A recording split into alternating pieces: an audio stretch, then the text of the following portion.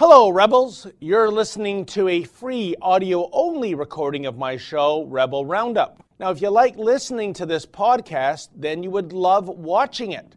But in order to watch, you need to be a subscriber to Rebel News Plus. That's what we call our long-format TV-style shows here on The Rebel. Subscribers get access to watching my weekly show, as well as other great TV-style shows, too. It's only $8 a month to subscribe, or you can subscribe annually and get 2 months free.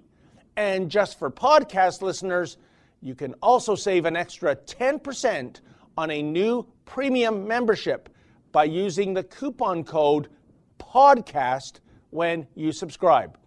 Just go to rebelnewsplus.com to become a member. And please leave a 5-star review on this podcast and subscribe in iTunes or wherever you listen to podcasts. Those reviews are a great way to support Rebel News without spending a dime. And now, enjoy this free audio-only version of my show.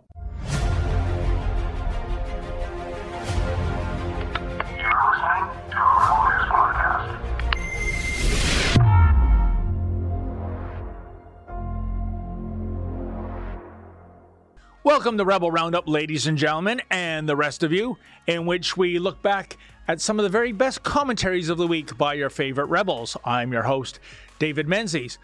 Well, as Russia continues its invasion of Ukraine, let it be said that if you are anti-pipeline and if you are anti-fossil fuels, then you are, by default, pro-Putin.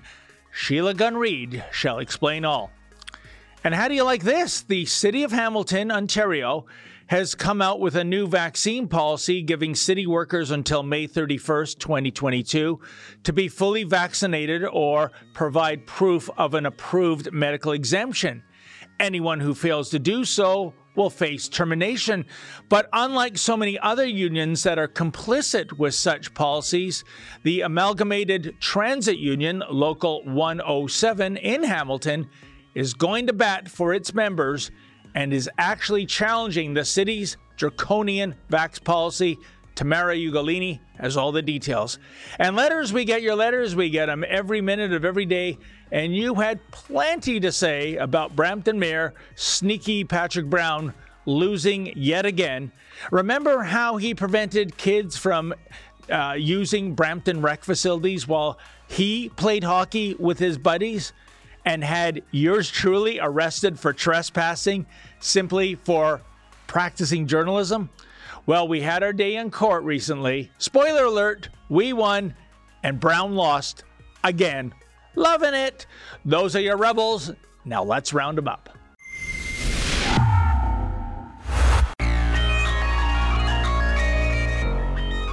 You just told me you signed my petition. Yes. That's the one to Joe Biden. Yes, from this morning for the XL pipeline. And so I hope that we in Alberta get our work back and that we get our oil. For years, Canada has been importing oil from other countries when we have enough oil right here within this province. We need to push them now to stop war. You can blame Biden. Like, I'm not a big Trump supporter, but I guarantee if Trump was in there, Ukraine would not have been invaded. I guarantee that. Aujourd'hui, on annonce en plus notre... Today, we are announcing our intention to ban all imports of crude oil from Russia, an industry that has benefited President Putin and his oligarchs greatly.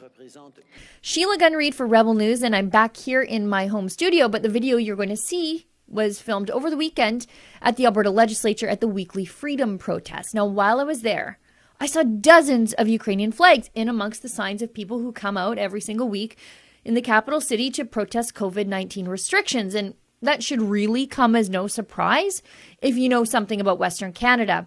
Outside of Ukraine and Russia, Canada has the largest population of people of Ukrainian descent, and most of those people live out here on the prairies, which made it so crazy for CBC to have claimed that the Freedom Convoy to Ottawa, which was led by Westerners, was some kind of Russian-backed operation. Remember this? Given Canada's support of Ukraine in this current crisis with Russia, I don't know if it's far-fetched to ask, but there is concern that Russian actors could be continuing to fuel things as this protest grows, but perhaps even instigating it from the outset. Now, that claim was too ridiculous even for the CBC. They ultimately ended up having to walk it back in shame.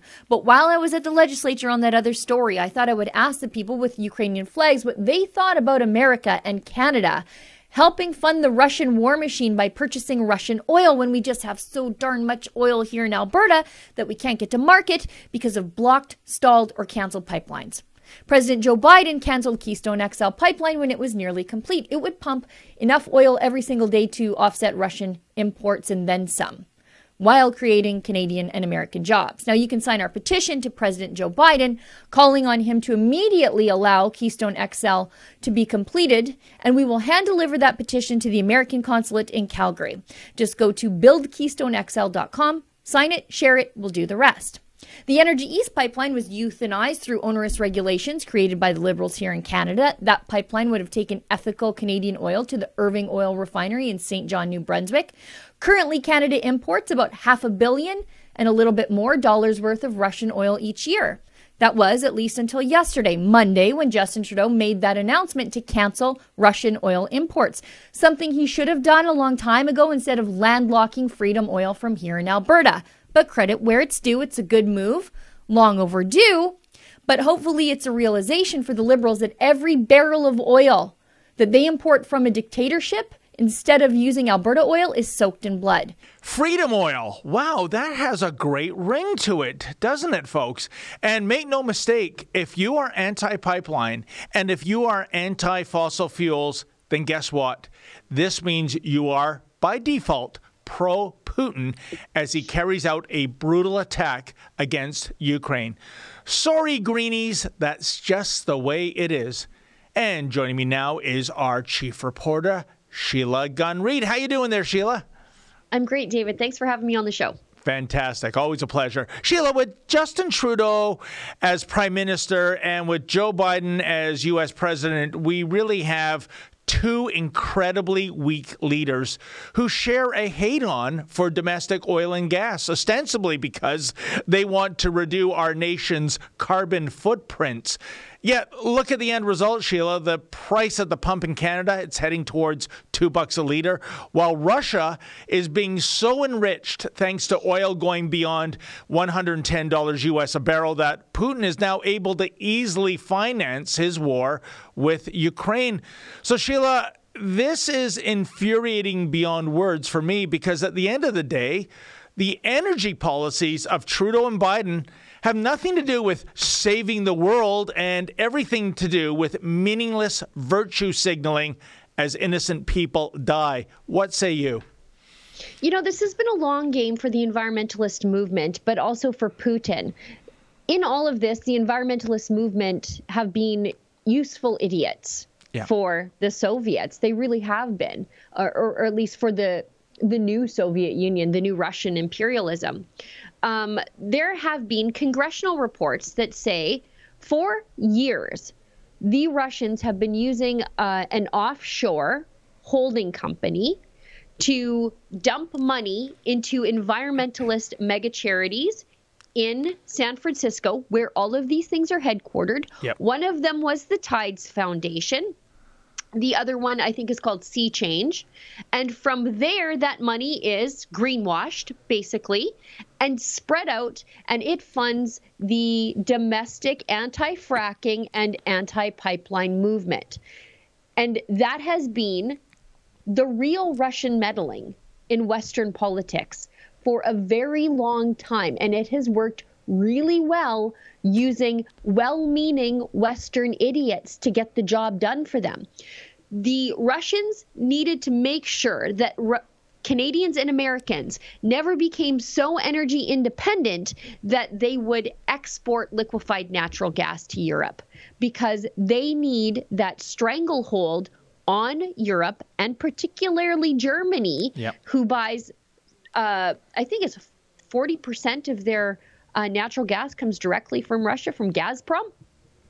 And so they were able to manipulate geopolitics by having so many countries in Europe beholden to them.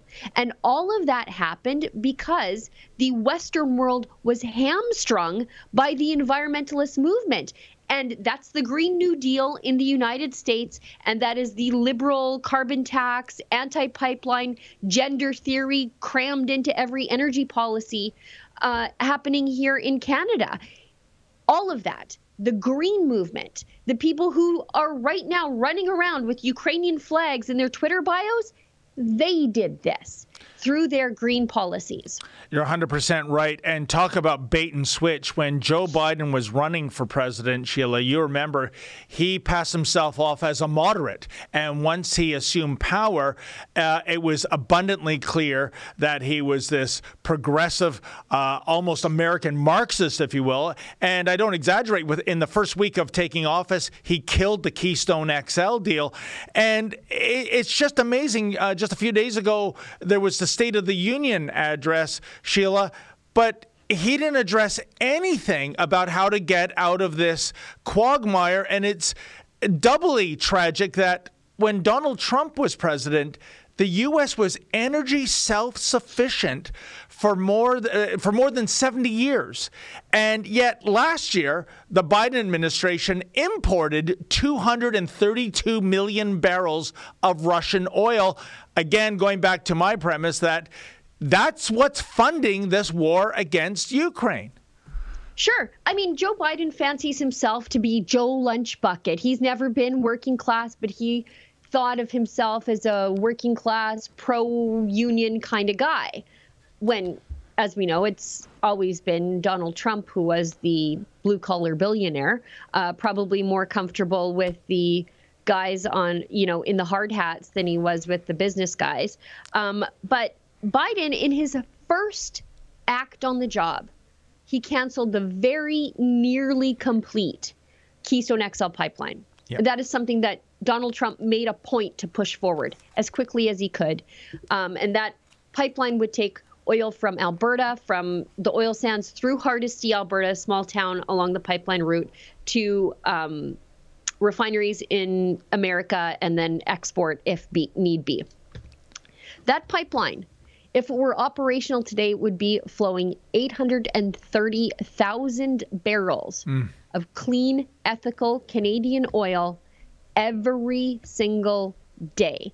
Instead, Joe Biden canceled it. He canceled American jobs, which doesn't align with his blue-collar Joe Lunchbucket persona. He canceled Canadian jobs, and he continues to fund the Russian war machine because every day, I think it's about 600,000 barrels of Russian oil come into the United States. The Keystone XL pipeline would offset that and then some, while adding capacity, which drives down the cost of living and the price of gas in the United States. By reigniting that pipeline, it addresses a whole host of issues. It creates American jobs, it offsets Russian oil, drives the cost of living down. But Biden won't do it because he's beholden to the green side of the Democrats. And it's gotten so bad in the United States that Joe can't, there's no, escape hatch from this bad idea of killing Keystone XL, that he was taken to pleading with OPEC, the world's other oligarchs and dictators, to increase capacity because the price of oil was going up so fast in the United States and increasing the cost of living, while he simultaneously pulled permits on American drilling and canceled that one cross-border pipeline. The solution is so simple. Drill, drill, drill, frack, frack, frack, flood the market, starve the Russian oil machine, create American and Canadian jobs, and address inflation. But he just won't do it because he wants to kiss butt to the AOC wing of the party. You're so right, Sheila. That's what I was hoping to hear in his State of the Union address, instead of, getting Iranians confused with Ukrainians as the victims of the Russian invasion. But here's the thing, Sheila. I'm going to be devil's advocate here. Let's say that man-made climate change is a real thing. Let's say there is a really good case for carbon taxes and for, stalling the development of fossil fuels in North America. couldn't Prime Minister Trudeau and President Biden say, we subscribe to this, we believe this is real, but now is not the time to go down this route? Couldn't that give them an escape hatch in terms of reducing the effects of inflation, which are severe right now, and putting an end to the Russian war machine? Why won't they do this? And I hate to concede it, but let's concede it for the sake of argument that, humans are increasing global warming because of our fossil fuel consumption. Let's play devil's advocate here. Then you should be fracking. We saw a substantial drop in American greenhouse gas emissions during the fracking renaissance that happened under President Donald Trump, because natural gas is as clean burning as it gets. If you care about those sorts of things, I don't necessarily, but I like natural gas. I think there should be all options on the table: natural gas, oil and gas, coal, methane, whatever. But the flip side of the argument is the demand is not going down for natural gas and oil. We know we do it cleaner and better here in North America. And I know right now there are Canadian and American expats working overseas who know exactly what I'm talking about. If you worked in a foreign oil and gas field in Kazakhstan, in Russia, in Africa, you know what the environmental standards are like there versus what happens here. So if you care about the environment, even if you care about greenhouse gas emissions, then North America has to be the place where we do these things, where we drill and frack and produce the world's energy. And one last question to you, Sheila. I mean, I look at who, the people who are the face of the environmental movement these days: Greta Thunberg, David Suzuki, Al Gore.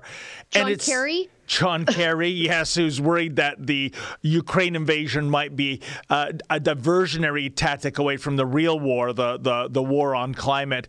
And yet all of these people that I just mentioned, Sheila, when it comes to the hypocrisy of what they say and how they live. For example, Al Gore, I understand, I came across an article once upon a time.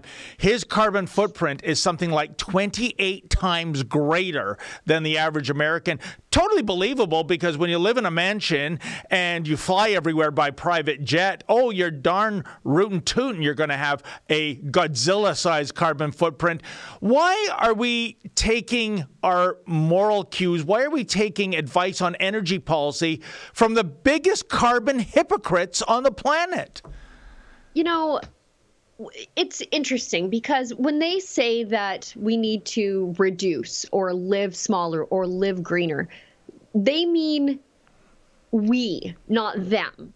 For example, David Suzuki, he's got 5 kids, but he thinks there are too many people on the face of the earth. So he means that you and I should have fewer kids. We should be subject to population control, not them. You and I shouldn't be able to travel on an airplane, but John Kerry can take a private jet to fly to the UN climate change conference. I've seen that firsthand. I'm supposed to ride a bike to get groceries, but these people can have their drivers run their limo for hours so that while they wait on them at the climate change conference, so that it's a comfortable temperature for them to get in. This isn't about climate change. It has never been about climate change in much way the same way that COVID was never really about controlling a disease. You are the disease they want to control, and be it through climate change, carbon taxes, or COVID measures, they want to control you and how you live your life. Climate change is just the vehicle by which they do it. You're so right, Sheila. And I got to tell you, I was going to try to do my part for the planet today by riding my bike into work, but I just didn't want to freeze my ball bearings off. Anyway, Sheila, thank you so much for your insight, and you have a great weekend, my friend.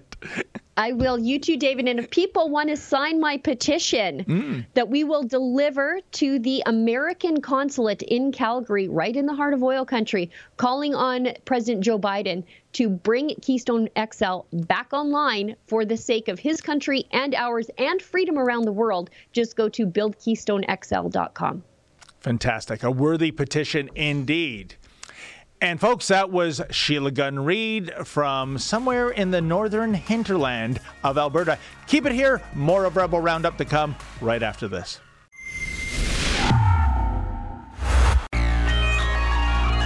By all means, there are certain places where it makes sense to have these types. Where you're in close contact, we're talking bus operators. We're on a mask, we have gloves, and we're behind a what we call a bio shield. So we're not coming into close contact. And I guess one of the biggest ironic things for us is we allow our passengers on. We're not allowed to ask for them for vaccination. But yet they put that type of bonus on us. So what we're asking for City Council to reconsider their position. We had a policy that was effective, that effectively kept everybody safe. And we're asking them to maintain the policy of allowing the option of testing. Tamara Ugolini with Rebel News, bringing you another instance where a union is actually backing its members in respecting their right to bodily autonomy and medical privacy. It's a small union out of Hamilton, Ontario called ATU 107. That stands for Amalgamated Transit Union. Their president, Eric Tuck, represents approximately 800 transit professionals. They work primarily for the city-owned Hamilton Street Railway and bus operations. Collectively, they carry over 30 million people every year, and so far they have a fantastic safety record. On January 12th, 2022, the City of Hamilton came out with a new vaccine policy that gives city workers until May 31st to be fully vaccinated or provide proof of an approved medical exemption. Anyone who fails to do so will face termination as of June 1st, 2022. This news received attention with mainstream media at the end of January when veteran transit workers began to speak up and attest this vaxxed or be axed policy. Shortly thereafter, on February the 8th, Local 107 issued a press release challenging and condemning this policy. In this interview, I'm catching up with President Eric Tuck to discuss why he's backing his members, what he hopes to achieve, of course, by doing so, and then I will hear from him about the basis of this press release. Let's check it out. We sent a press release out because our employer, the Hamilton Railway, which is the City of Hamilton, has put out a mandate for a vaccination mandatory policy, which up until now, we had been working with a vaccine verification policy, which you simply had to declare. And if you weren't willing to declare, because as you know, our medical information is private and should have the right to keep that private. If our members wanted to keep that private, they would not have to declare. They would simply have to participate in a short education video and then participate in the rapid testing twice. This was a policy which we had agreed with. We felt it was reasonable, given what we were going through with Omicron virus particularly.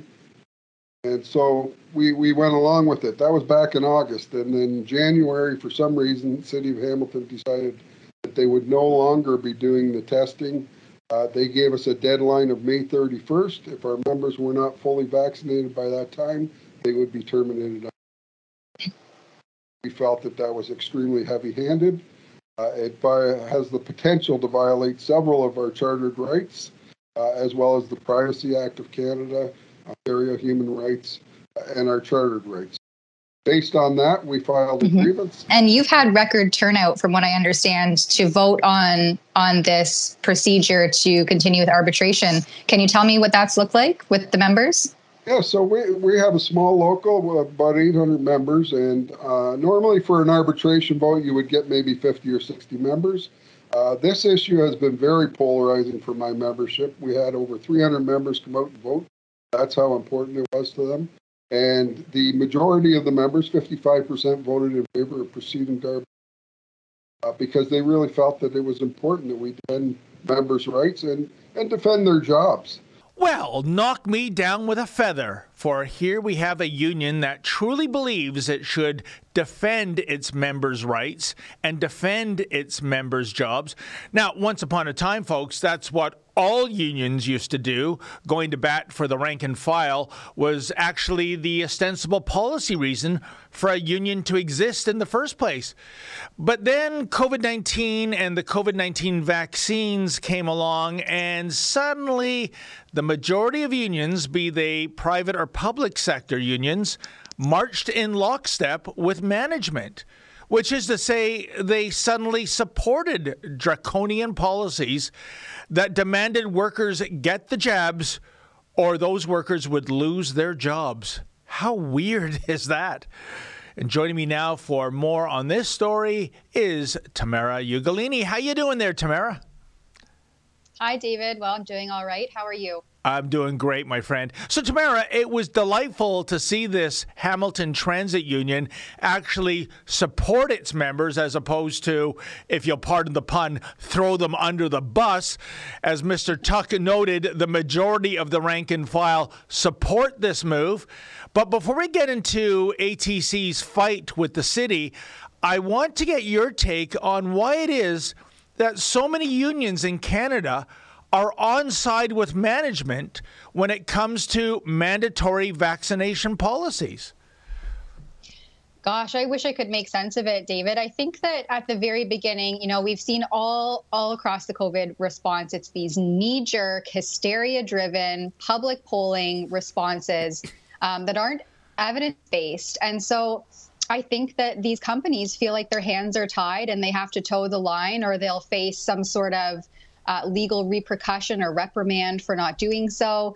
As we've seen, everything falls under the wayside in the name of health and safety. And so I guess they're doing their best to uphold this.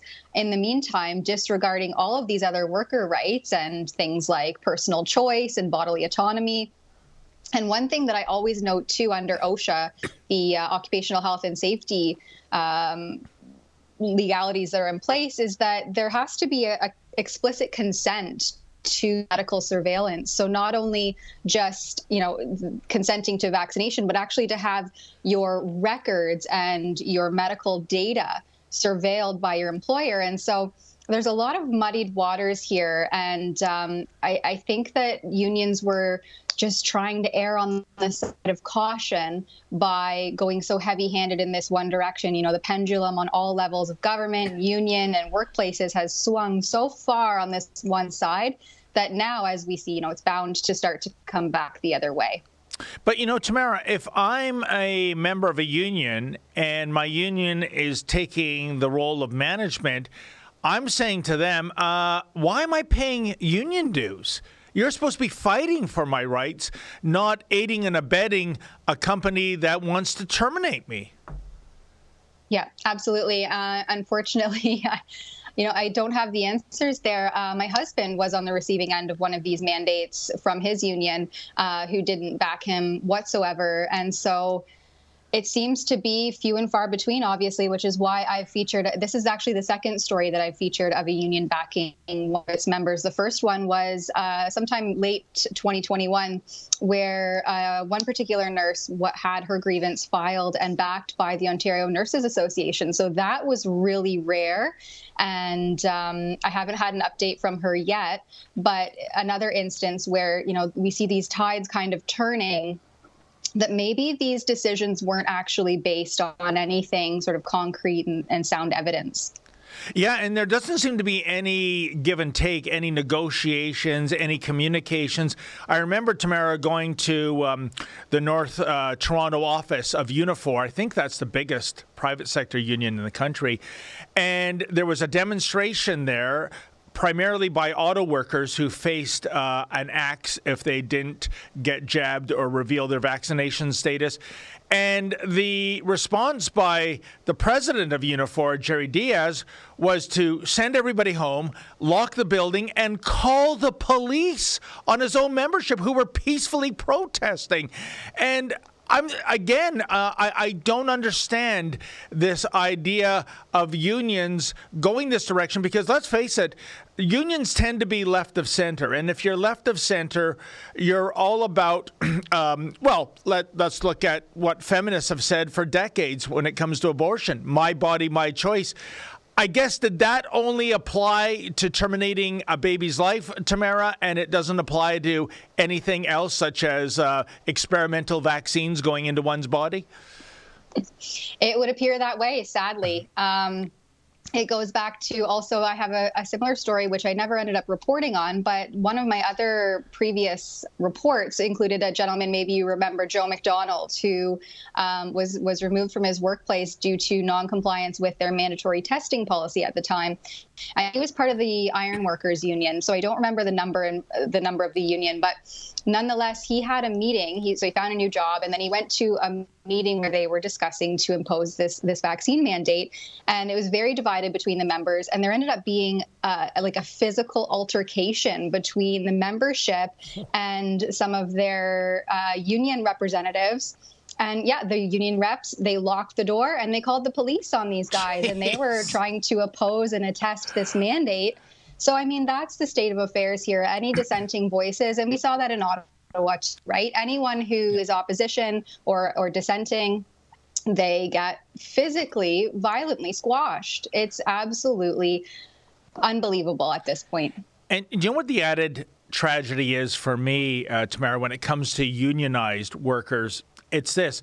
I really think being forced out of your work, fired with cause, not being entitled to employment insurance, losing your benefits, pensions, we've heard it all. I really think there is incredible fodder there for a wrongful termination lawsuit. But as you know, and I don't know what your husband's experience was, Tamara, when you are part of a union, you surrender so many labor rights. There's only so much a labor lawyer can do to you because you're part of a collective bargaining agreement. What's your take on that, Tamara, the fact that legalistically there's so little that can be done for these people that are, I think, being wronged? Absolutely. I tend to agree. And the thing that's exhausting with the union is that you have to exhaust all of your union representation before you can seek outside counsel. So a lot of these members who've, for instance, contacted Rebel or the Democracy Fund asking for assistance, they have to actually play this game and go through their union first and the union provided lawyer and exhaust all of that before they can seek outside counsel. So by the time it's all said and done and you go through all of these various levels of trying to get representation, I mean, this is months, maybe even years. But as we're seeing now, the provincial medical officer of health, Kieran Moore, and all across Canada is now starting to rein back in these policies and these mandates. So it begs to reason that I guess we terminated people's jobs and destroyed their livelihoods for 4 months of enforcement of this heavy-handed policy that wasn't based on any data or science on an injection that doesn't prevent transmission or spread. I mean, I think at this point we need to really ensure that something like this doesn't happen again. And like you said, we uphold the bodily autonomy, our right to my body, my choice. If we just hand that decision-making over to the state, then what do we have left as individuals, if not choice in terms of what happens to our own sovereign bodies? Oh, 100%. Tamara, one last question. When it comes down to this Hamilton local, I'm just wondering how hopeful are you that they will succeed in their fight against the city as the clock ticks to that deadline in which to get vaccinated? And you said the words just now, heavy-handed. When I think of heavy-handed, I do think of Hamilton. I don't know if you remember last year I was covering a protest in Hamilton, and Bylaw took a telephoto photograph of me shaking hands with somebody. Evidently, that's a bylaw infraction in Hamilton. I was sent a $360 ticket. It's called an AMPS ticket, which means I can't even get a day in court.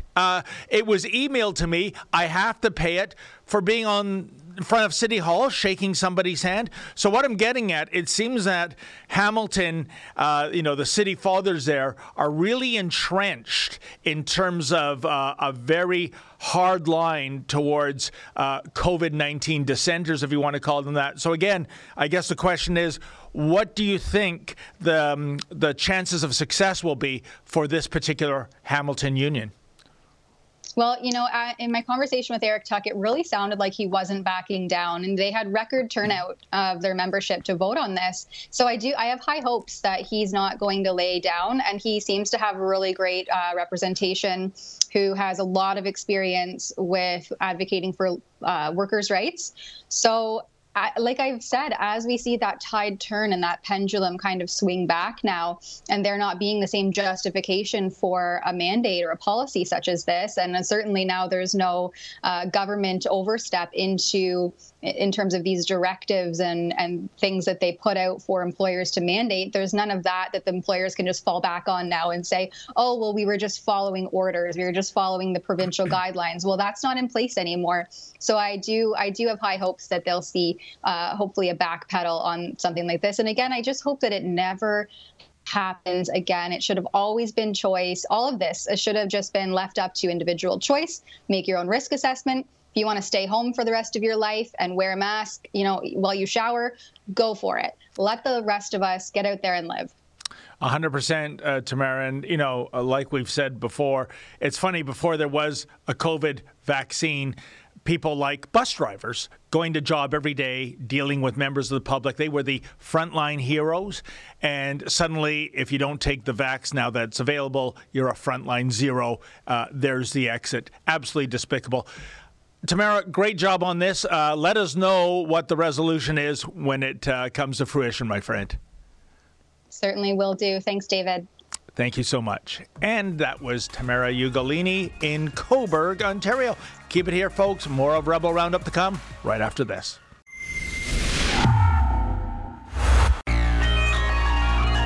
Hey, sports fans. We finally have an update to the Patrick Brown Hockey Night in Brampton saga. Now, Brown is the man who was this close to becoming Ontario Premier until a palace coup orchestrated by his own party ousted him as leader of the Progressive Conservatives. Thank God. Brown is currently the mayor of Brampton, and like so many other cities during the early days of the COVID-19 pandemic, Brampton's playgrounds and sports fields, well, they were closed to the kids, but Mayor Brown, well, he sneakily used a city-run ice facility so that he and his Barrie buddies could play pickup hockey. Talk about chutzpah. Now, for those who may have missed this outrageous example of one law for me and one law for thee, please check out the video evidence when we caught Brown red-handed. We're getting the bum's rush, but holy mackerel, I think I see Patrick Brown himself. Oh, hey, how you doing? Mr. Brown, right? Yeah. David Menzies with Rebel News. You're in a city facility? What's that? You're in a city facility? Yeah, so are you. Yeah. So, are you playing hockey here? Or? No, I'm just coming to check in our facility. So okay, we're gonna check you. You're not supposed to be here, actually. Okay. We were told that you play pickup here. Mr. Brown, how come the kids in Brampton can only practice sports, but your buddies can play hockey? Yeah. So, I don't know why you are harassing people in the city of Brampton, but you shouldn't be. Oh, who's harassing who? Your guys handed out 122 bylaw violations in 1 week. Mr. Brown, why is there a hockey game going on in this arena? I thought you're only allowed to practice sports, not play them. And who is paying the $1,000 a day, Mr. Brown, for this rink?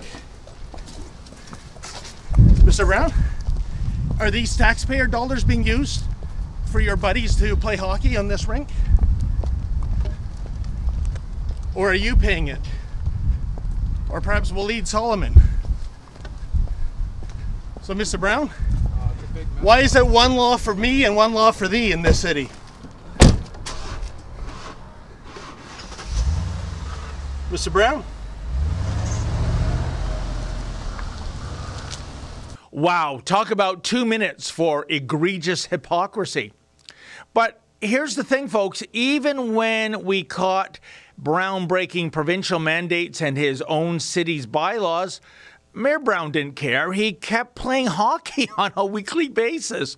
So it was that we kept showing up at the Earnscliffe Recreation Centre to query the mayor as to why children were forbidden to set foot on a baseball diamond or a soccer field, yet he could play ice hockey to his heart's content. Well, he didn't like those questions, and instead of providing answers, Mayor Brown called the cops. Oh, yeah.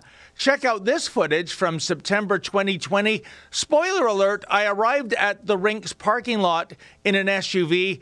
I left sitting in the back of a police cruiser. Check it out. You wanted to leave then? Arrest him or go away. You said that there's two Arrest him or go away, mate. Just arrest him. Arrest him or go away. Okay, let's do that.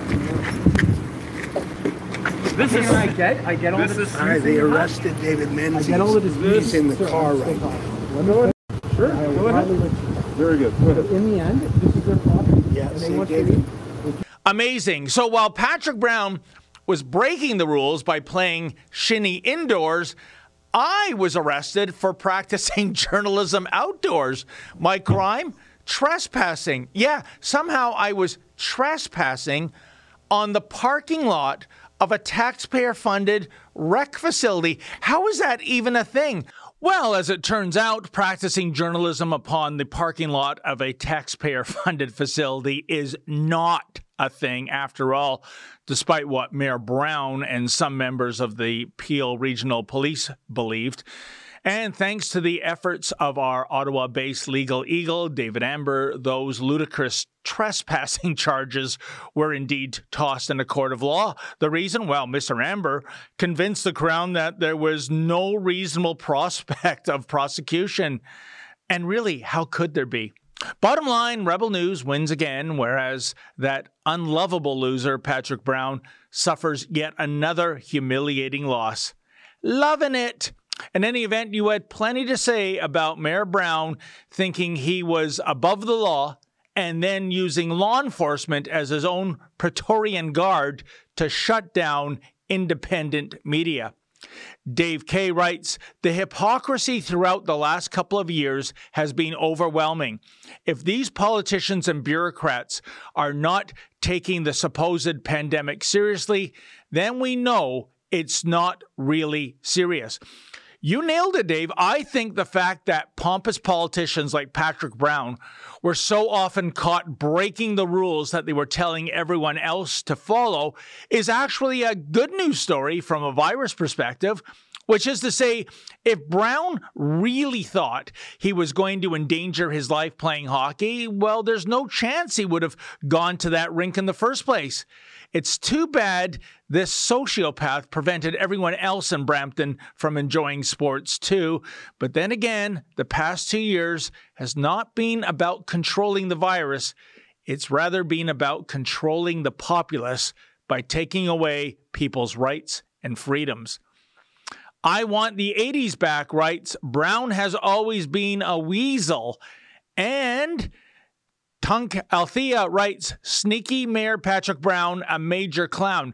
Gentlemen, please kindly retract these defamatory statements. I mean, how dare you insult the fine, upstanding members of the weasel and clown communities? Gypsy Lil writes, if Mr. Menzies was charged for trespassing because of a civic lockdown, did the police also charge Mr. Brown along with all the others at the rink for trespassing? No, they did not, Gypsy Lil. Talk about political privilege. Talk about one law for me, one law for thee. Felix Culpa writes, I love the fact that his hockey sweater number is 0.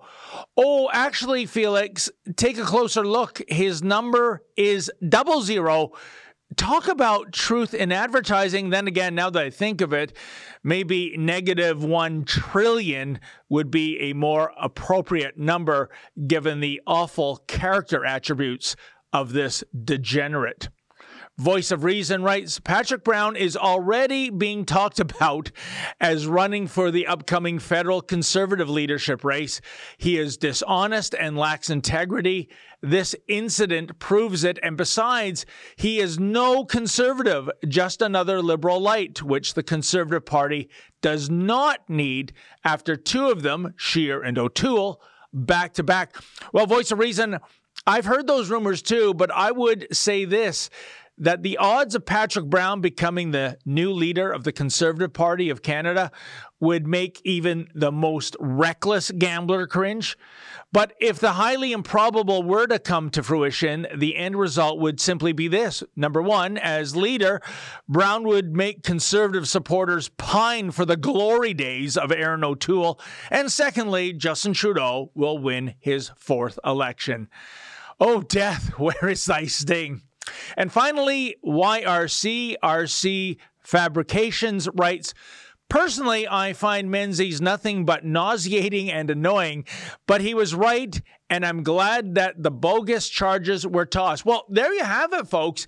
Even when my haters are on side with this ruling, you know that Patrick Brown truly crossed a line. Hopefully, come fall, Bramptonians will send a message to this lying liar, this losing loser, this crying crybaby, this shameless skirt chaser, which is to say, please, folks, give Patrick Brown the boot. You deserve better. Much, much better. Well, that wraps up another edition of Rebel Roundup. Thanks so much for joining us. See you next week. And hey, folks, never forget, without risk, there can be no glory. Good night.